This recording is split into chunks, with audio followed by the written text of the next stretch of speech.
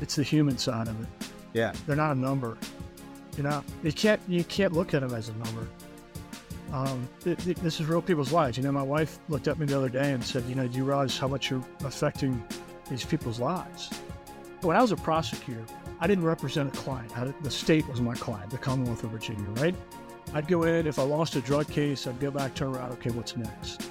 You're dealing with humanity here. You're dealing with humans. You're dealing with their everyday lives. And I can't spend all my time with them. But when I do spend my time with them, I want to get to know them. Hey everybody, it's Jeremy Lynch and Landon Harlan from Obu Interactive. Today on Cases for Causes, we are joined by David Holt, a partner at Smith Law Center and Brain Injury Law Center in Hampton, Virginia. David's main areas of expertise include wrongful death, traumatic brain injury, trucking accidents, and medical malpractice. Before entering law school, David served as a police officer in Hampton, working closely with the training division, where he developed protocols and training materials for police recruits. David is a graduate of the esteemed Career Prosecutor School in South Carolina. There he taught, collaborated, learned, and practiced all areas of trial and courtroom advocacy. He has also served as an instructor at the National District Attorneys Association and taught trial practice skills at the National Advocacy Center in Columbia, South Carolina. Welcome to the podcast, David. Thank you, Jeremy. Appreciate you having me.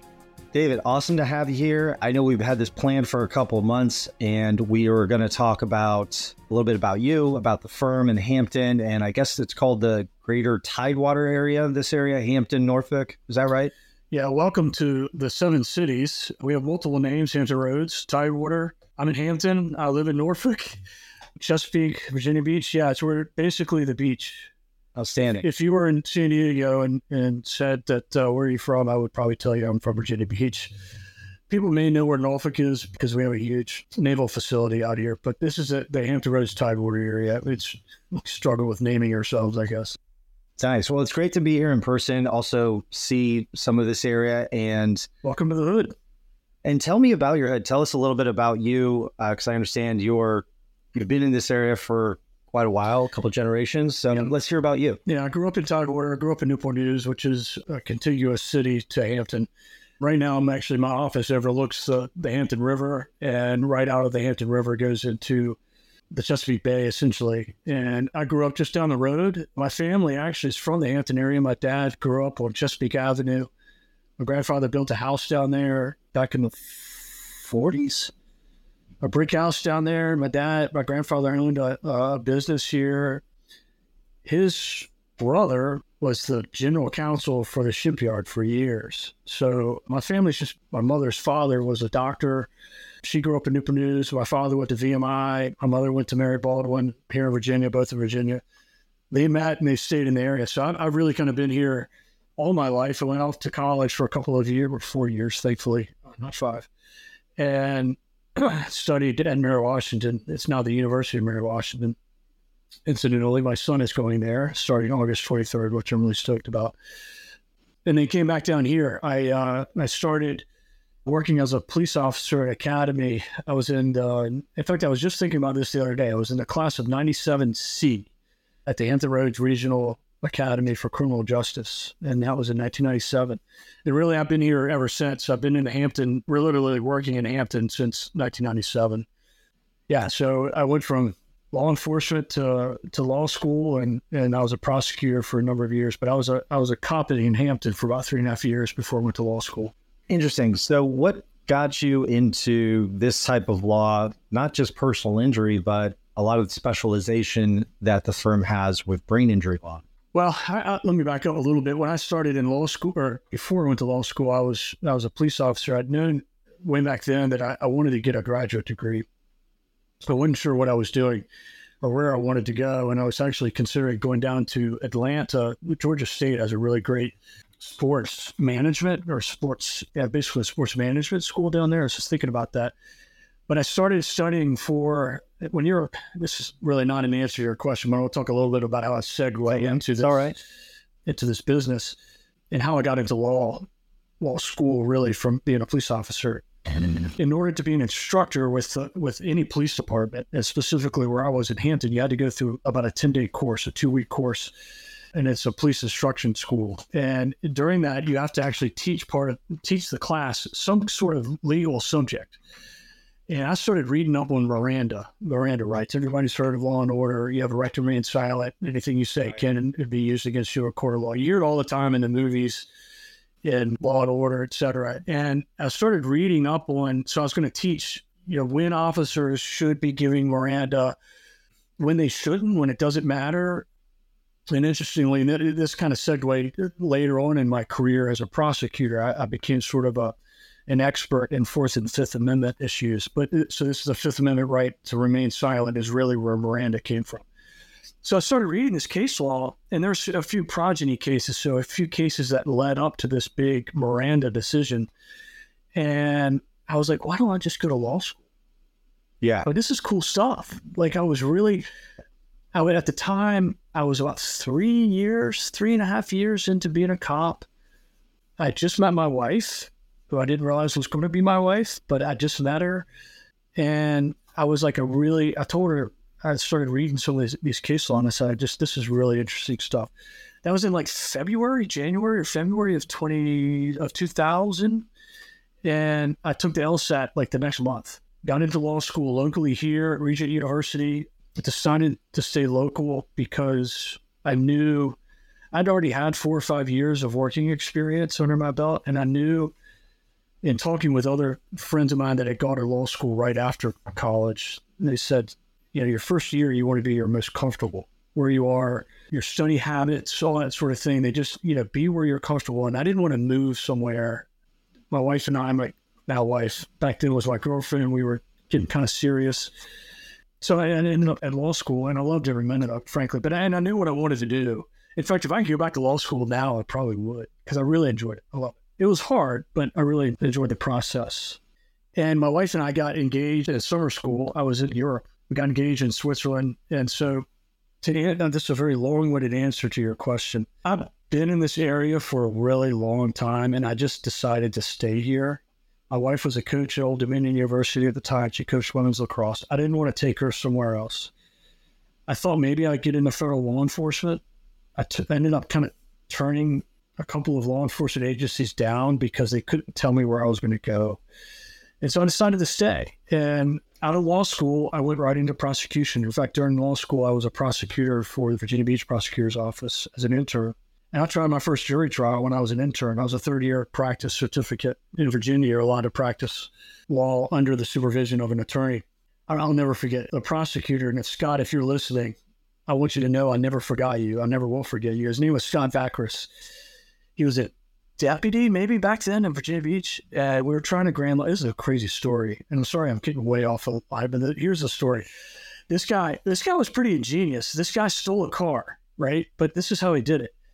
He walked onto the car lot of a car dealership.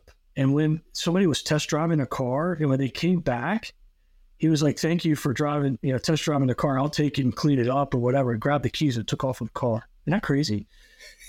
So I prosecuted him for that. And I'll never forget it. I was all like, I had notes and I had exact questions that I was going to ask of. This is my first jury trial in front of people I didn't know, in front of a judge I didn't know. And everything was all laid out. And I did the opening statement and it went fine. It wasn't a very complicated case.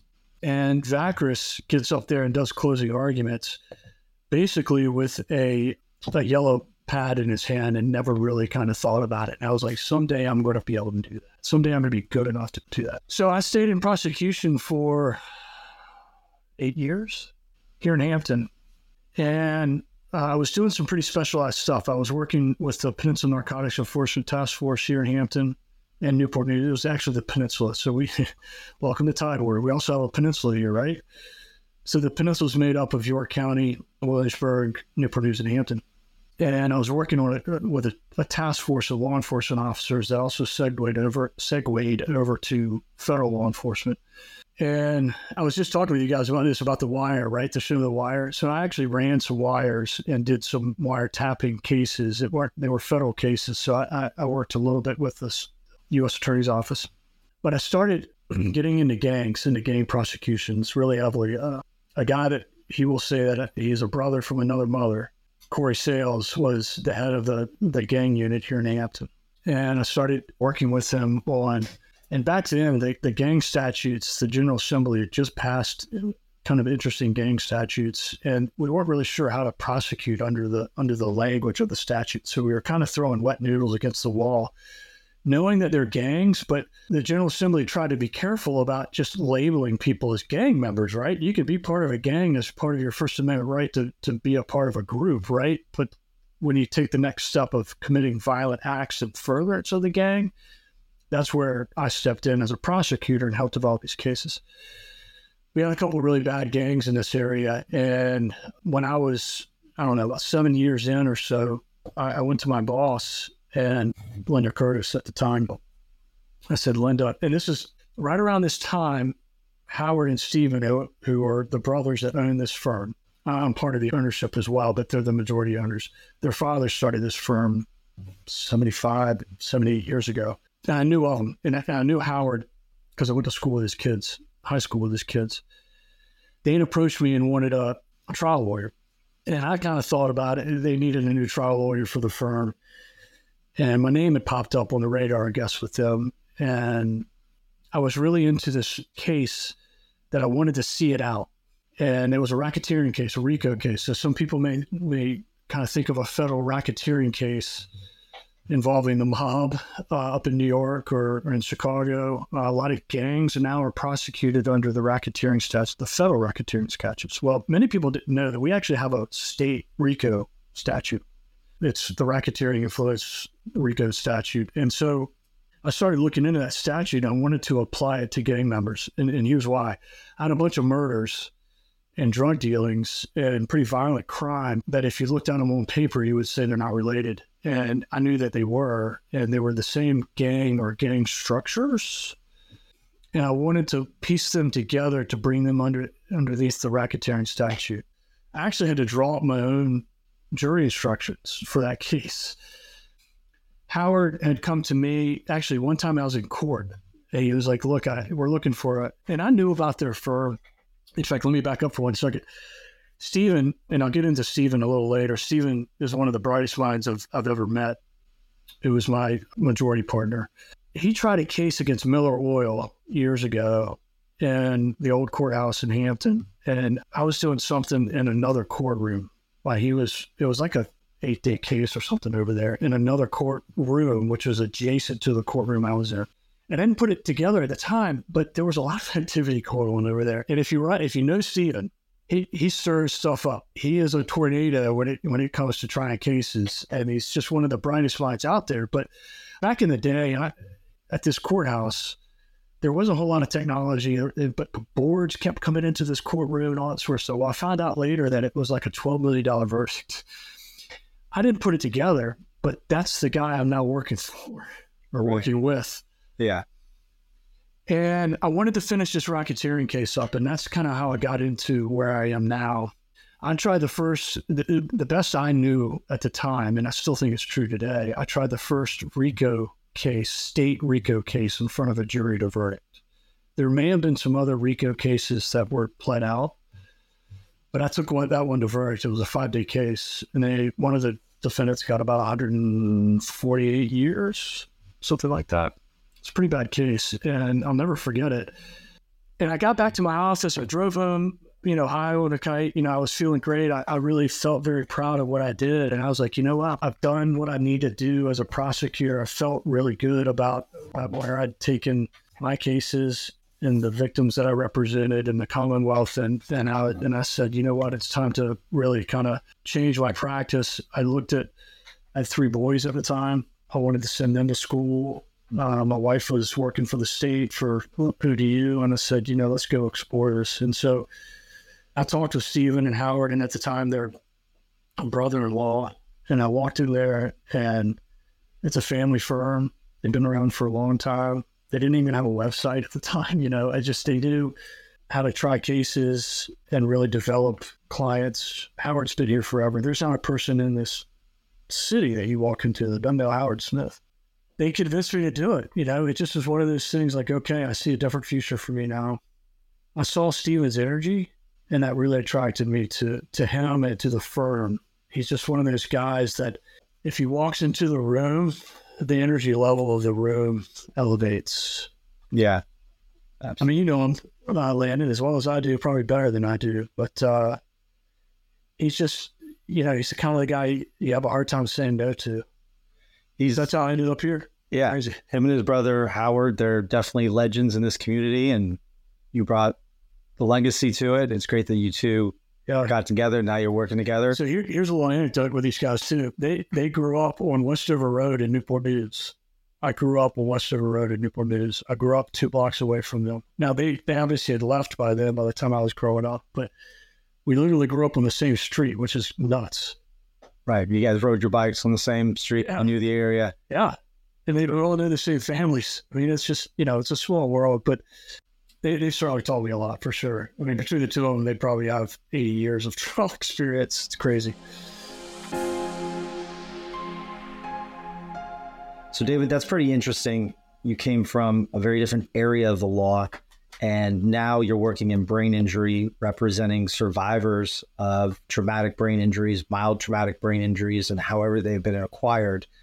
I understand that's an extremely specialized area. There's a lot of attorneys that say they handle brain injury law, and I feel that there are major exceptions to those who truly do specialize. And one of the things I wanted to ask you about, whether it's the local area or even on a national scale, but can you tell me about what you feel are the most common oversights lawyers tend to make when they're meeting with a new client who's, whether they've been involved in a truck accident, car accident, or anything else that resulted in their injury?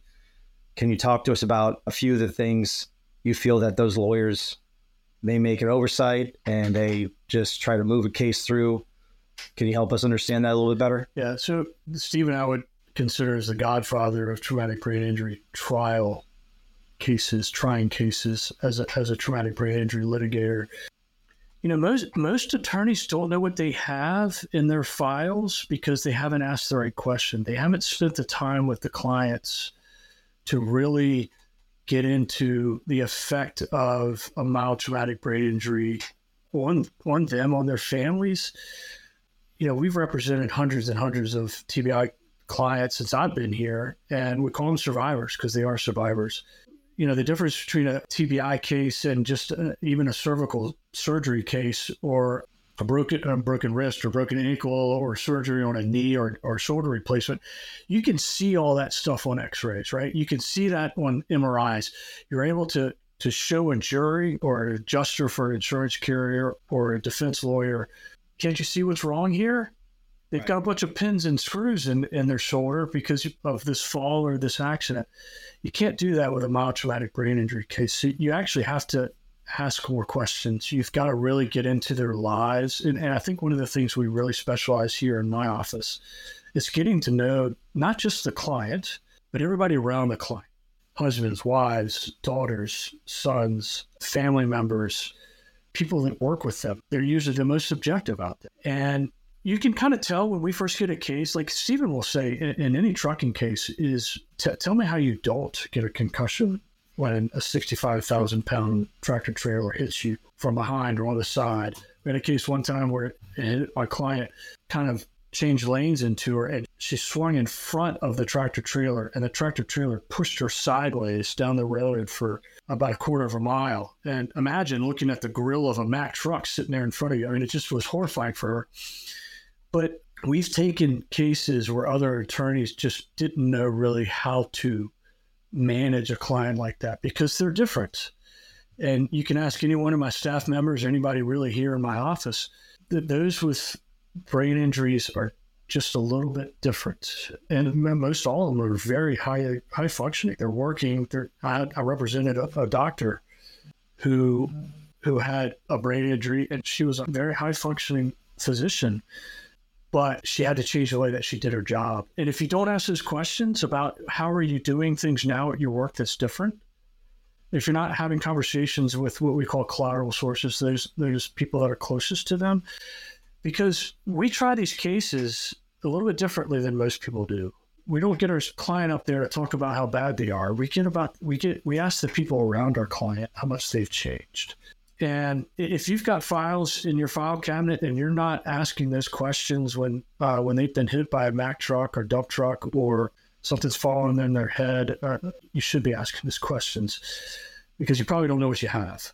And we have trained our staff to look for the right things. We've trained our staff to ask the right questions and establishing those relationships. And I think I was telling you this before the podcast. I think most people with mild traumatic brain injuries don't really know it. And when they do kind of figure it out, because other people are kind of telling them, then they realize their thought process is more foggy or they're just not really going away. It's not getting better. So these are like symptoms. Maybe they feel like they have their concussion.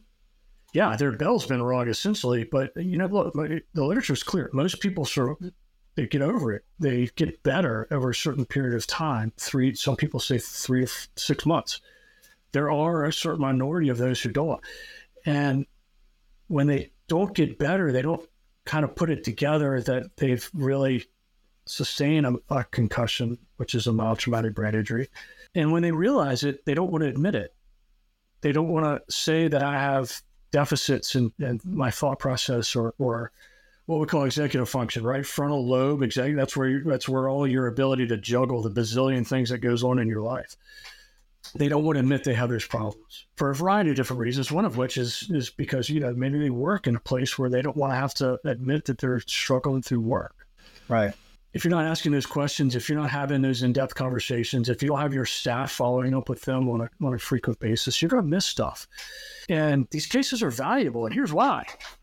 It costs a lot of money over time to treat for these things. And there's actually a lot of literature out there that talks about early onset dementia and Alzheimer's that's associated with traumatic brain injury, especially multiple brain injuries. So our job is to ask the right questions, to find the right symptoms and find that relationship with the client that they can open up with us about. In fact, we were just talking about the Shelley Federico's mold case we tried years ago. I text with her weekly, just about stuff. And we stay in touch with them all the time. So David, understanding that brain injury is extremely complex. Most attorneys and even some doctors can have a difficult time understanding the whole story of what occurred and how that impacts someone.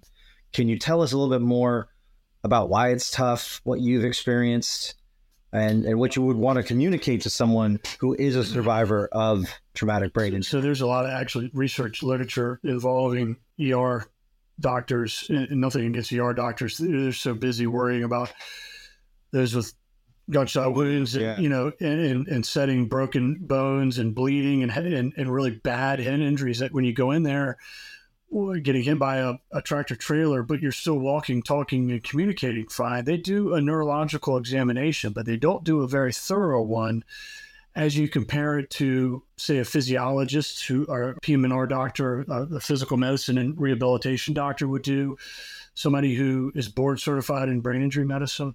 They know the more in-depth questions to be asking about a number of different areas involving their neurological system, right? Starting with your brain all the way down, to your spine and so forth. But ER doctors miss it. It happens. We know that. Defense attorneys don't want to accept that. So we fight all the time against defense attorneys who want to say the EMS, they didn't notice that you couldn't talk and you were walking around and it seemed like everything was okay.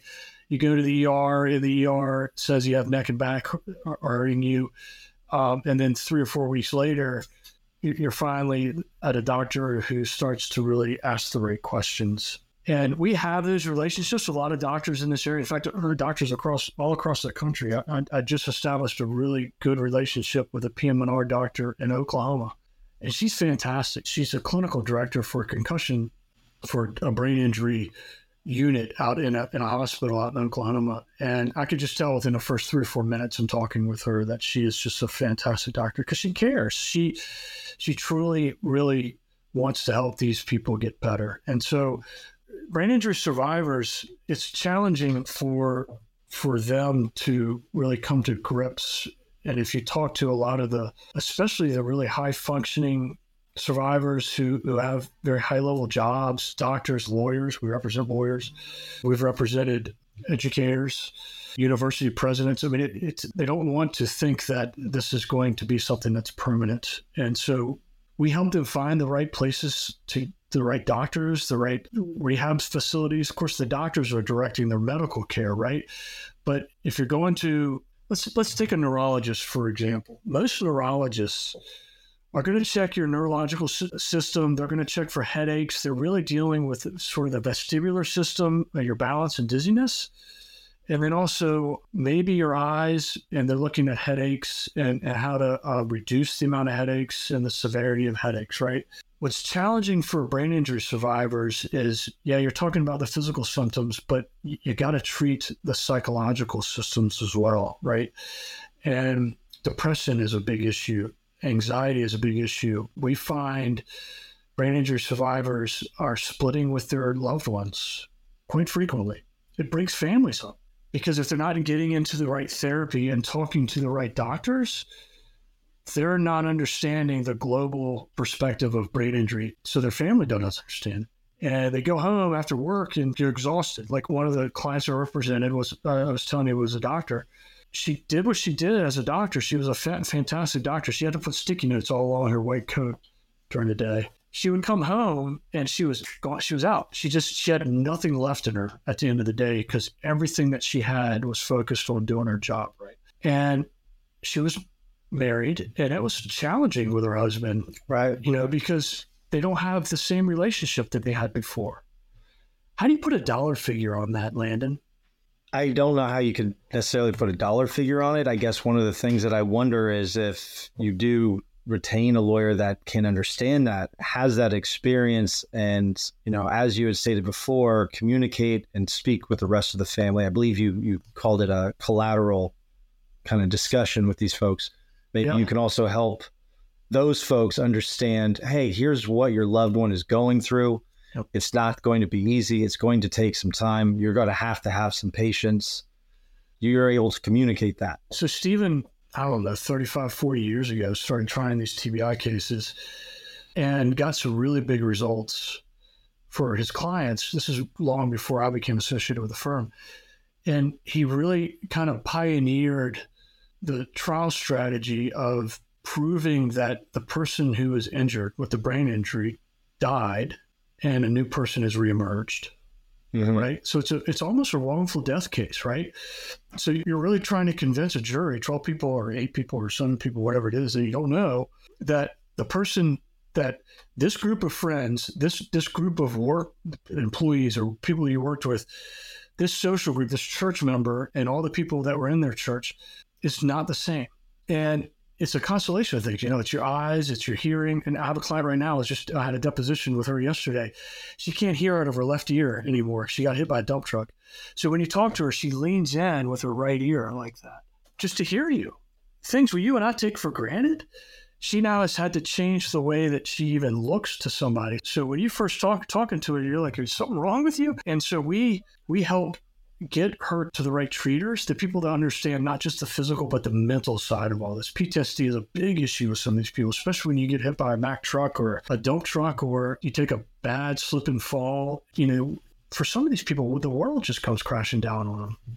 Try to put that back together the best we can as lawyers. I mean, look, I always tell my clients, I'm not a doctor, I'm just a lawyer, but I can help you understand what your future is going to look like as best that I can. And my job is to help you pay for that future, right? Because the last thing I want to do is see you split up with your husband or your wife, or your kids are running out on you because they can't stand to be around you anymore.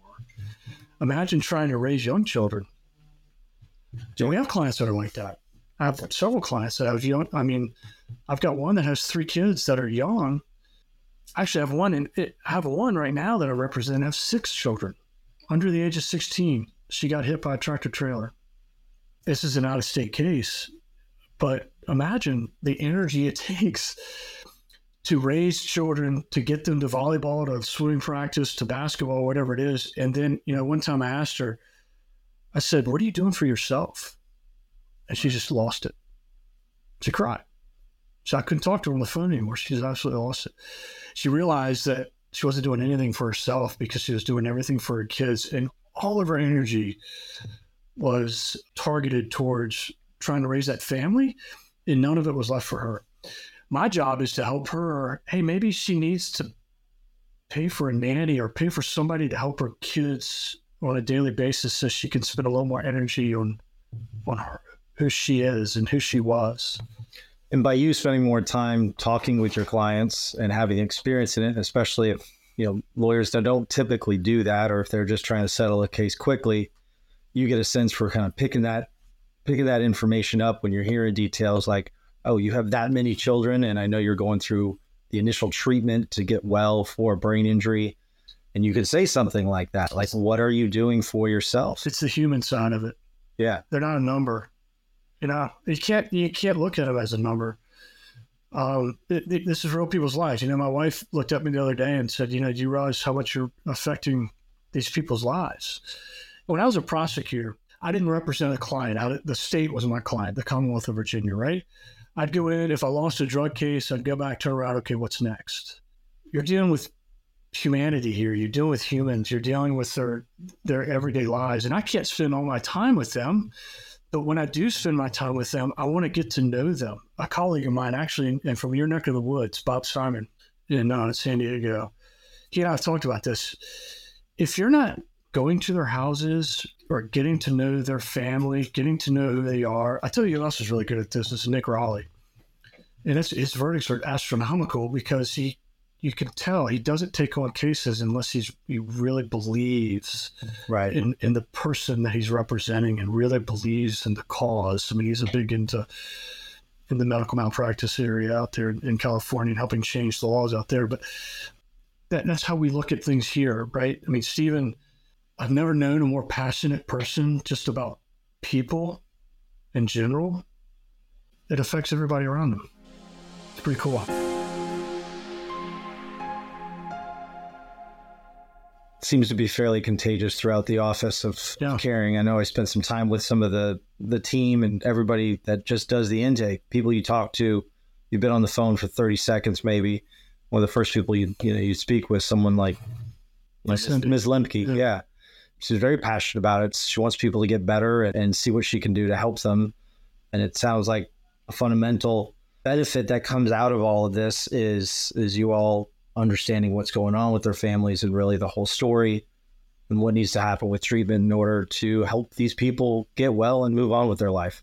Yeah, because once we finish with their cases, I don't see them as much. When I'm in the middle of litigating these cases, I'm in contact with my clients like all the time. Right? I'm texting with them.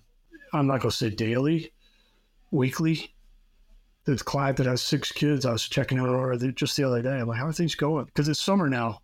Right. Our life changes in the summer, right? Because all her kids go to school during the school year, and all of a sudden now she's got 7 or 6 kids and herself 7 people that she's got and she's a single mother right now. This is another example of a case where the brain injury split the family up, and she's helping raise these 6 kids. I mean, they're doing it together, but she's not with her husband anymore because her husband was like, she's just a different person. She's flat. She's just so. I'm always following up with them. I've got a client of mine down in Louisiana now. She actually was in Virginia. She's a big LSU fan. And every time I see LSU come up on the sports or, they're obviously big football, basketball, women's basketball and baseball, I always send her a text just saying, looks like the Tigers do it well. That's cool. She's like, go Tigers. Cool. So different. Yeah, just, it's important to me I don't know. It's almost like we establish friendships with these clients. Yeah, absolutely. So, David, I know you know Howard and you know Stephen from so far back in the day. You all share memories of growing up in the Norfolk, Newport News, 7 Cities area. Can you tell us a story about working with Stephen that really sticks with you?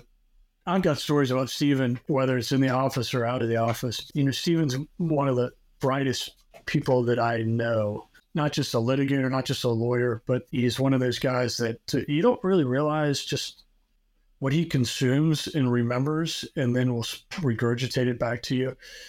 And he'll use words sometimes. I'm like, my wife actually makes fun of the words that I use with her. He uses just off the chart SAT type words. And I've come to realize that he's just one of the brightest people I know. And one example is that his mind thinks differently than mine does. And so I'm very organized. When I go to trial, I used to try cases by myself when I was a prosecutor. So I never had anybody next to me. So, and as a prosecutor and now as a plaintiff's lawyer, it's our duty to put the case on, right? So we have the burden of proof. As a prosecutor, I had to prove it beyond a reasonable doubt. Now I've got to prove it 51%, right? It's called a preponderance of the evidence. So I just got to tip that scale just a little bit of feather, right? But I still have to put my case on. Tie does not go to the runner in civil cases. So I've got to put enough evidence on to convince a jury or a judge that my client is worthy of a judgment. So I get very organized. Stephen just is on. I'm not going to say he's fly by the seat of his pants. But he will digest medical records and depositions and so forth, and he just knows them. And I can think of two instances. One of them was in the Federico case. I was in trial for 3 weeks in Norfolk Federal Court. What was this case about? So it was a mold case. It was mold in military housing. So the company that we were involved in suing on behalf of about 12 or 13 military families. The main case, the stalwart case, was Shelley Federico and her husband, Joe Federico. He was a sergeant, not a chief sergeant. He was a Marine. And they lived in a house that was full of mold.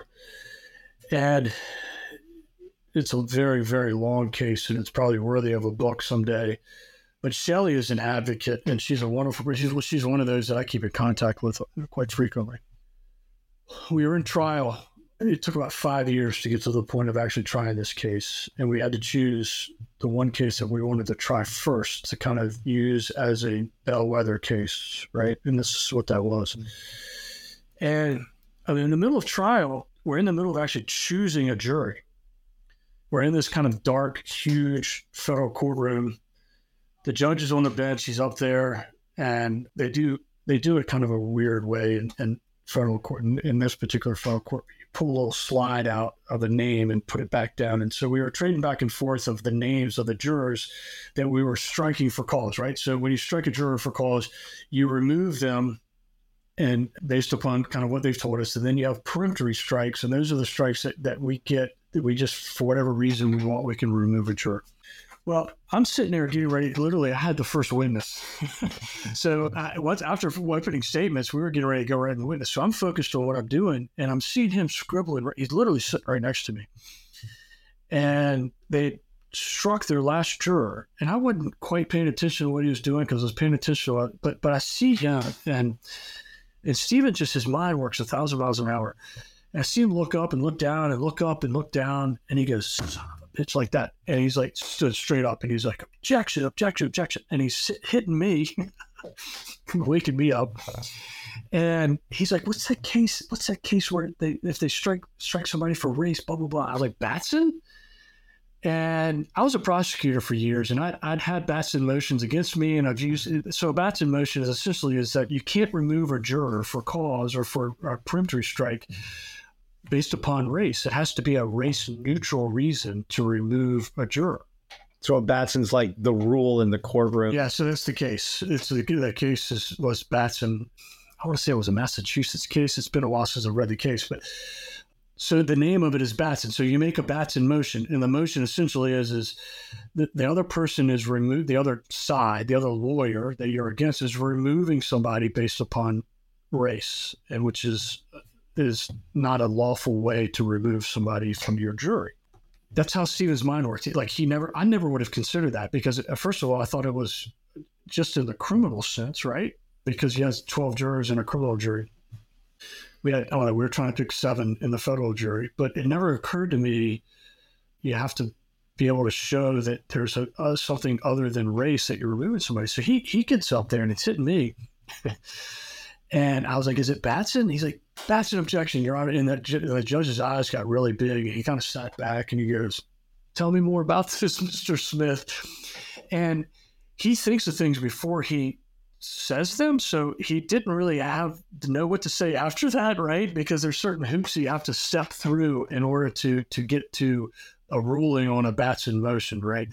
And so Stephen kind of got himself through that. But what happened was eventually the judge found that the other side had removed jurors based upon race, right? And so instead of putting them back on the jury, we had to do it all over again. And he put another panel up there, and she did it again. The attorney did it again. And this was a pretty big law firm, right? Wasn't this one of the... It was one of the biggest law firms in the country. Yes. Right. So they're using these tactics that might be a little bit shady, but they're opening. You guys aren't going to see them. We had a lot of trial experience among ourselves, and I knew exactly what the Batson was. And so I ended up kind of helping argue that issue. And even the judge had to kind of be refreshed on what the steps were in order to go through a proper Batson analysis. And the funny thing about that case was that when you're in federal court here in Norfolk, there is no Wi-Fi connection. So in order to find the case and to help the judge go through the steps of a Batson motion, I had to go out to my car, get on a hotspot on my phone, get my laptop out, type it up, and then email it from my phone, literally in the car right outside the courthouse to the judge's clerk. And then we ended up arguing the motion, and we ended up winning the motion. At the end of the day, we got a pretty substantial verdict for our client, and it kind of set the precedent in these old cases. That case ended up getting moved because the judge recused himself for a long-winded reason. Part of it was this Batson issue. We went to trial, and the trial was about 3 weeks long, and we got a verdict. We were the first time proving mold causes brain injury. And we were brought in for the brain injury side of it, right? And so... Sally now goes around the country and advocates for those who have suffered just squalid living conditions in the military. I mean, it's insane. Part of our argument was these people are going overseas fighting for our lives, fighting for our country, and now they have to come home and fight against those same people who put them in this housing. It was crazy. And they're still dealing with it today. I mean, it's in Congress. They're talking about how it is they deal with these contracts. This wasn't the military. These were privatized housing companies who would manage their housing. But that's pretty common in the military, having contractors and doing some things with private companies. Yeah, that's right. And because the military is not in the business of collecting rent, essentially. I mean, they're in the business of protecting their country. So, but the private company has profits in mind. They want to keep their costs down. Let's keep this in mind and this is part of our argument that we made. They get military housing benefits and it doesn't go through the families. It goes straight from the military to these private companies. It's insane. Wow. And they make billions. Imagine all the military living on base in these privatized homes. And it goes basically straight from our government to these private companies. So, we're out there trying to make these houses safer for these families, the military families. I mean, imagine having your husband or your wife deployed, and you're dealing with 3 children in the house who are running around in a house that leaks, that has mold in it, that has bad air conditioning, roaches. I mean, these cases are complex, and we don't take a lot of them until they're really good cases. But there are law firms around the country who are now using that case as precedent to help make our military families safer at home. So that's one story of Stephen. The other funny story about Stephen, I tried a case in Harrisonburg, is again in federal court, and he was cross-examining a witness, and he gets very excited. And he does everything on paper, right? So he writes everything down on a legal pad, and he writes all his questions on a legal pad. He just scribbles them down. You can't read it. He has this legal pad in his hand, and he's cross-examining. He did a really nice job of cross-examining one of these doctors, and he's very real proud of himself, and he kind of scurries back to the counsel table. I'm sitting right next to him, and he has one of these chairs it rolls. It's like a banker's chair, but it was also on top of like a plastic sheet.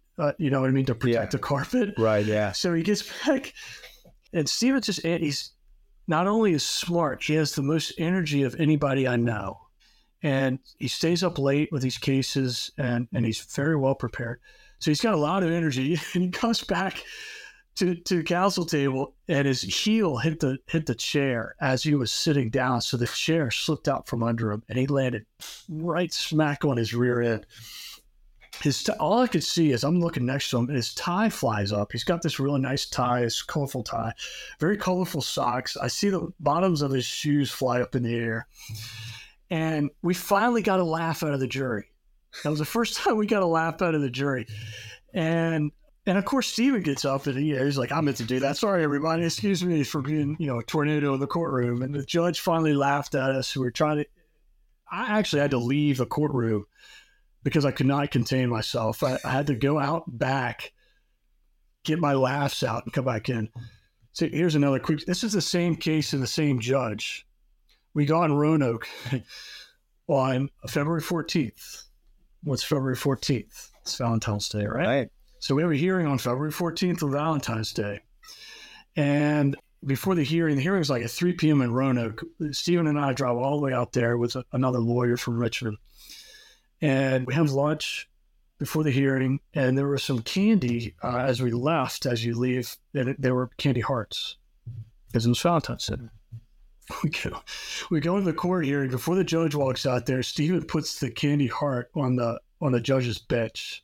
So as the judge walks out there, a few minutes later, he looks down and looks at the candy and says, and they're just dead dry with no smile at all, and says, for the record, the judge cannot accept a candy heart from plaintiff's attorney. He knew it was from him. Oh yeah, absolutely. And it's just that's Steven's way of saying, I'm here. Right. I'm here. We're ready to go. That's great. And he just endears himself to these folks, and you would never believe it. But some of these judges, when we start these cases, case out in Oklahoma, old school judge out in Oklahoma. I mean, he's looking at our case going, what in the world? This lady gets hit by a tractor trailer, and I'm trying this case for 2 weeks. What are we doing? And by the end of the trial, he looks at the jury and says, I know that I've learned something in this case. I hope that you guys have too. And that's what Steven does. He teaches what this does to people. Traumatic brain injury does to people, because the guy just knows everything. You can pick up any one of the medical books that we have on traumatic brain injury from the top doctors in his office over there, and you'll probably find 50 or 60 tabs in there. He's read every single one. It's just that kind of guy. That's the kind of person it sounds like you want if you have a real serious brain injury case, especially up against a big multi-billion-dollar corporation. And people from all over the country come find us. And, and around here, I'd like to see more of it. I'd like to see more of these cases around here with some of the lawyers that are around here. We can help them. We can make their cases better and make their clients happier.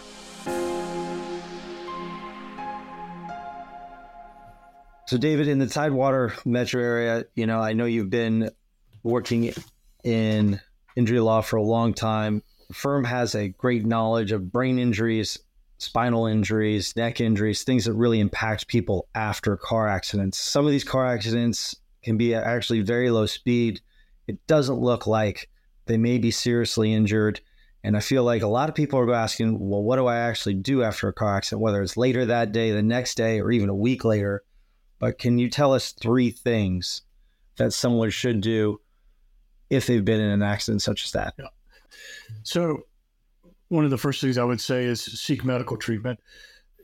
Most car accidents, people don't go to the hospital. They don't go by EMS, by ambulance. But the next day they realize, holy smokes, I can't move. I can't walk. My back's hurting me. My neck hurts. Maybe it'll just get better. Go get treatment. Find a physical therapist. We can help you if you call us. We have different referral sources to several different physical therapists that we can at least recommend that you call, but don't just shrug it off. I had a client one time that had a back injury, and he ended up having back surgery, and it took a while for him to realize that he needed to see a doctor.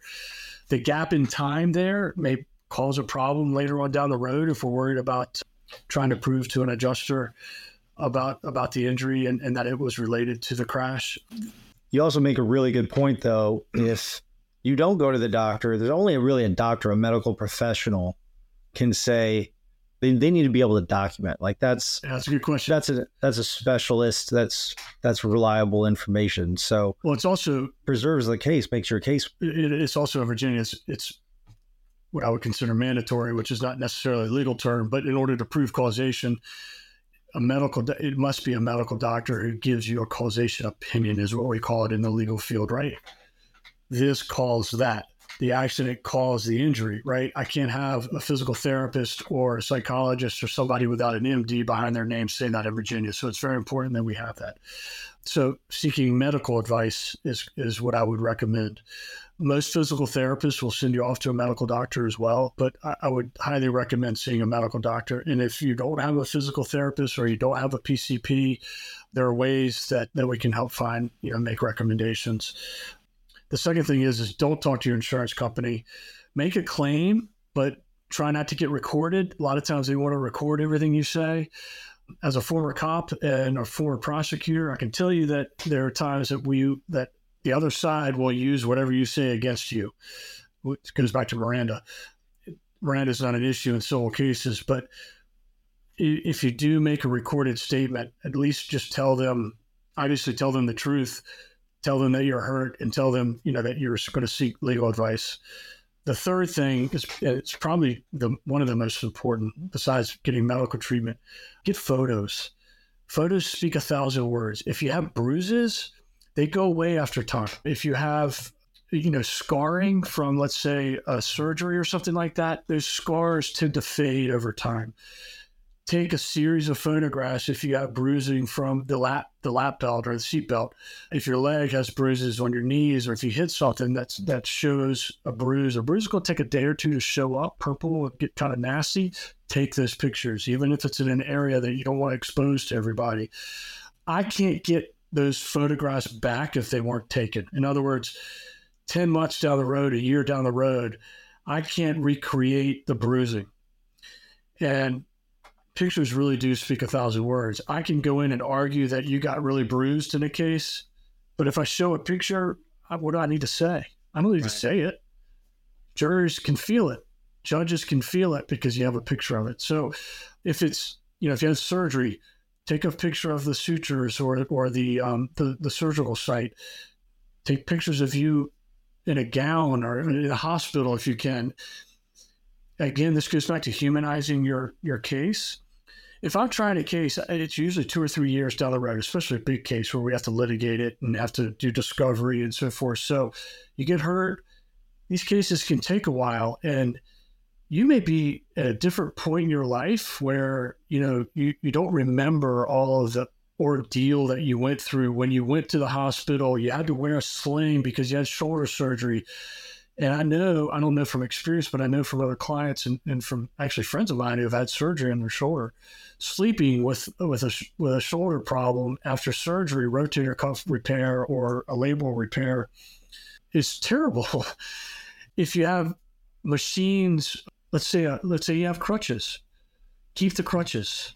If you have evidence, I had another good example. I tried to get a jury trial a couple months ago. A lady was walking across the parking lot and got hit by a newspaper delivery driver. She was wearing a bright orange sweatshirt. I mean, you couldn't miss it, right? And so me having that bright orange sweatshirt reduced the argument that the delivery driver could say it was dark and she's walking in the middle of the street and there's no way I should see her. She's walking in front of my car. And I'm looking at the jury going, really? I mean, this is like, it's like a neon sign. So she kept that sweatshirt. She kept the boots she was wearing. She got knocked out of her boots and she kept the boots that she was wearing. I showed them around in front of the jury 4 years after she got hit. So if you have evidence, pictures, another thing, pictures inside the car. If the airbag's deployed, get me pictures of those airbags that have been deployed. A lot of times people just take pictures of the outside of the car. Those airbags come out with a lot of pressure and they can cause your head to snap back, or when you go into the airbag going forward, look, your brain is still moving in your head, right?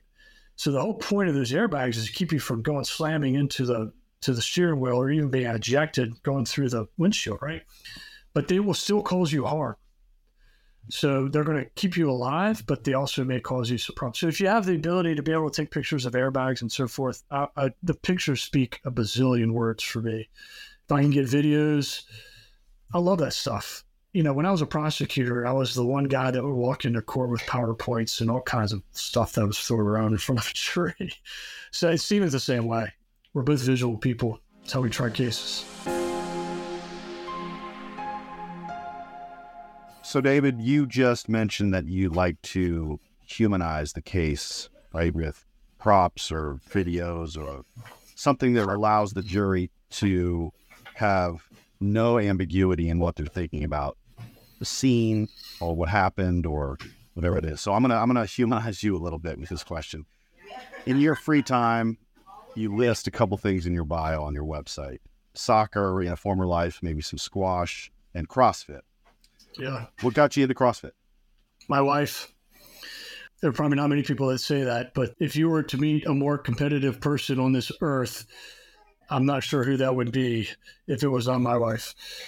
And so she coached lacrosse for many years, and she just retired from the collegiate and now is coaching at the high school level. But she is super competitive, and she wanted to find ways to get exercise. She just she used to run a lot. She used to bike a lot, and she found CrossFit near our house, CrossFit 757 in Norfolk. John and Autumn Weiss are the owners. And, she, for about a year, she would come back after the working out, and I would make fun of her.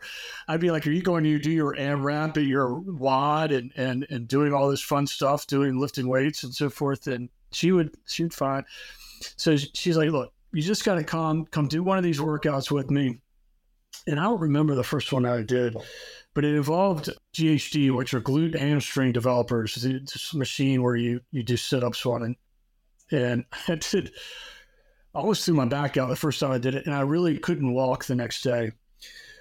The great thing about CrossFit is that, and this really kind of ties into my practice, I don't like to lose. And whether it's, and the problem is I've got a wife that's equally competitive, and when we play Uno against my children, neither one of us want to lose Uno against our children, right?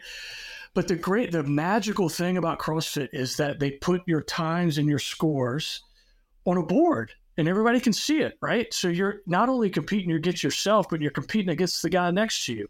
And I was just making this comment to a friend of mine who kind of stepped out of CrossFit a little bit.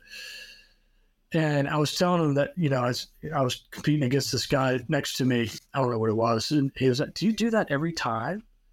That every workout, do you do that every time? And I looked at him and I said, do you not do that every time? It's just the competitive edge in me, right? So I played soccer in high school. I went on and played at the collegiate level. My wife played collegiate level lacrosse. She was an All-American goalie. And my kids have our DNA now, right? So there's not a day we're not competing with each other over something inside of our house, whether that's an ice cream scoop or running the dog around, whatever it is, it's something. But CrossFit my knees, I couldn't play soccer as much anymore because I was getting kind of older. I was playing with younger kids, younger guys, and it was wearing me out. And I loved the game, and I needed to find something to fulfill that itch. And CrossFit was it. And I just fell in love with it. And I've been doing it for about 5 years now. And what we do as a law firm, not in the business of law, in the practice of law, and trying cases and litigating cases every day and dealing with clients and dealing with whatever's going on outside of the office, you got to have an outlet. And I found that outlet in CrossFit, and it really allowed me to get, even if I have a bad day, walk in there, and the one thing I'm competing with, now, of course, the other people around me, but I'm looking at that barbell and I'm going to lift you today. And that's the only thing I'm focused on right now. As bad as my day has been, if I lost a jury trial, if a client was mad at me, I got yelled at by a client who I wasn't responding to fast enough, or whatever it is, it's me and that barbell for 45 minutes to an hour. And I can't tell you how important that is for mental health. And so, now it's just a habit, and good habits, nutrition is a good habit. it's something I carry into, and I use it as a backdrop to almost everything that I do in this office. And if I get into uncomfortable situations, I can promise you, I've never been in a more uncomfortable situation than I have been in a CrossFit gym. And so if I get into an uncomfortable situation in front of a jury, or if I get into a situation where I feel like I can't work myself out of it, as one of my best friends, Jason Dodd, who's a CrossFitter as well, said to me, 1 rep at a time. Take it 1 rep at a time. And it really sort of just correlates with everything I do here. Okay, you had a bad day. You're going to take this 1 step at a time. And it's just, it's something that I talk about all the time with clients. And, being physically fit is important to me, and I pass it down to my children. It also is something that I can talk with clients about. It's time to get some exercise. It helps you recover. So things get pretty crazy in terms of competition, whether you're competing against yourself or the others around you while you're in these sessions. I've seen some pretty crazy CrossFit failure moments on Instagram. You got any interesting story, or maybe give us a little insight into maybe a workout fail where somebody was pushing themselves to the limit to either compete against someone else or themselves, and put themselves or others in a situation where they may have pushed themselves too far and fallen in an awkward way and, caused a TBI? Well, I actually had a friend of mine who broke his elbow coming off of trying to do a muscle up on a bar, but I flew out early in my days of doing CrossFit before.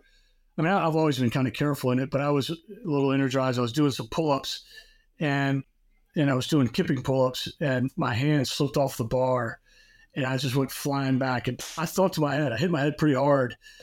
And, it rocked my bell a little bit. And I was like, oh, yeah, let's keep an eye on what's going on there. And then, of course, it went from pull-ups to running.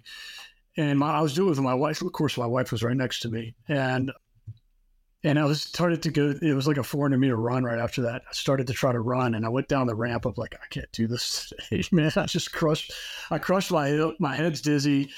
And I just kind of took a step back. And I've cut my leg on the box before doing box jumps.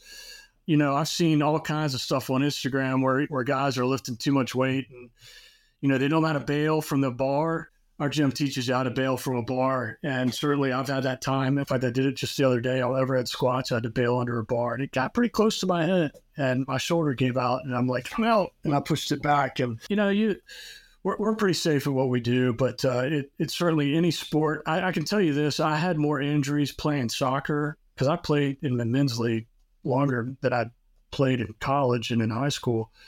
I was playing in the men's league for probably another 20 years. And I saw guys tearing their knees and ankles. And I got more injuries doing that than I do in CrossFit, for sure. If you do it right, you don't get hurt. I don't think it was one of these. Yeah, it's a pleasure. Super stoked to be here. Yeah, absolutely. Yeah, it's good to be a part of a great organization like OBU. We really appreciate all you guys do for our firm as well. And let's do it again. I'll be around. Absolutely. Sounds good. Thank you. I want to thank David so much for joining us today. We truly appreciated him coming on and sharing his expertise. If you want to find out more about David and either the Smith Law Center or Brain Injury Law Center and the work they do related to brain injury litigation, you can visit their websites at smithlawcenter.com and brain-injury-law-center.com, or check them out on Instagram at Smith Law Center. I want to thank all of you out there for listening. If you've enjoyed this episode of Cases for Causes and would like to support the podcast, please smash that subscribe button, share it with others, post about it on social media, and always leave us a rating or review. To catch all the latest from OBU Interactive, you can follow us on Instagram at OBU Interactive or visit us at obuinteractive.com. Thanks again, and until next time, work passionately, live peacefully.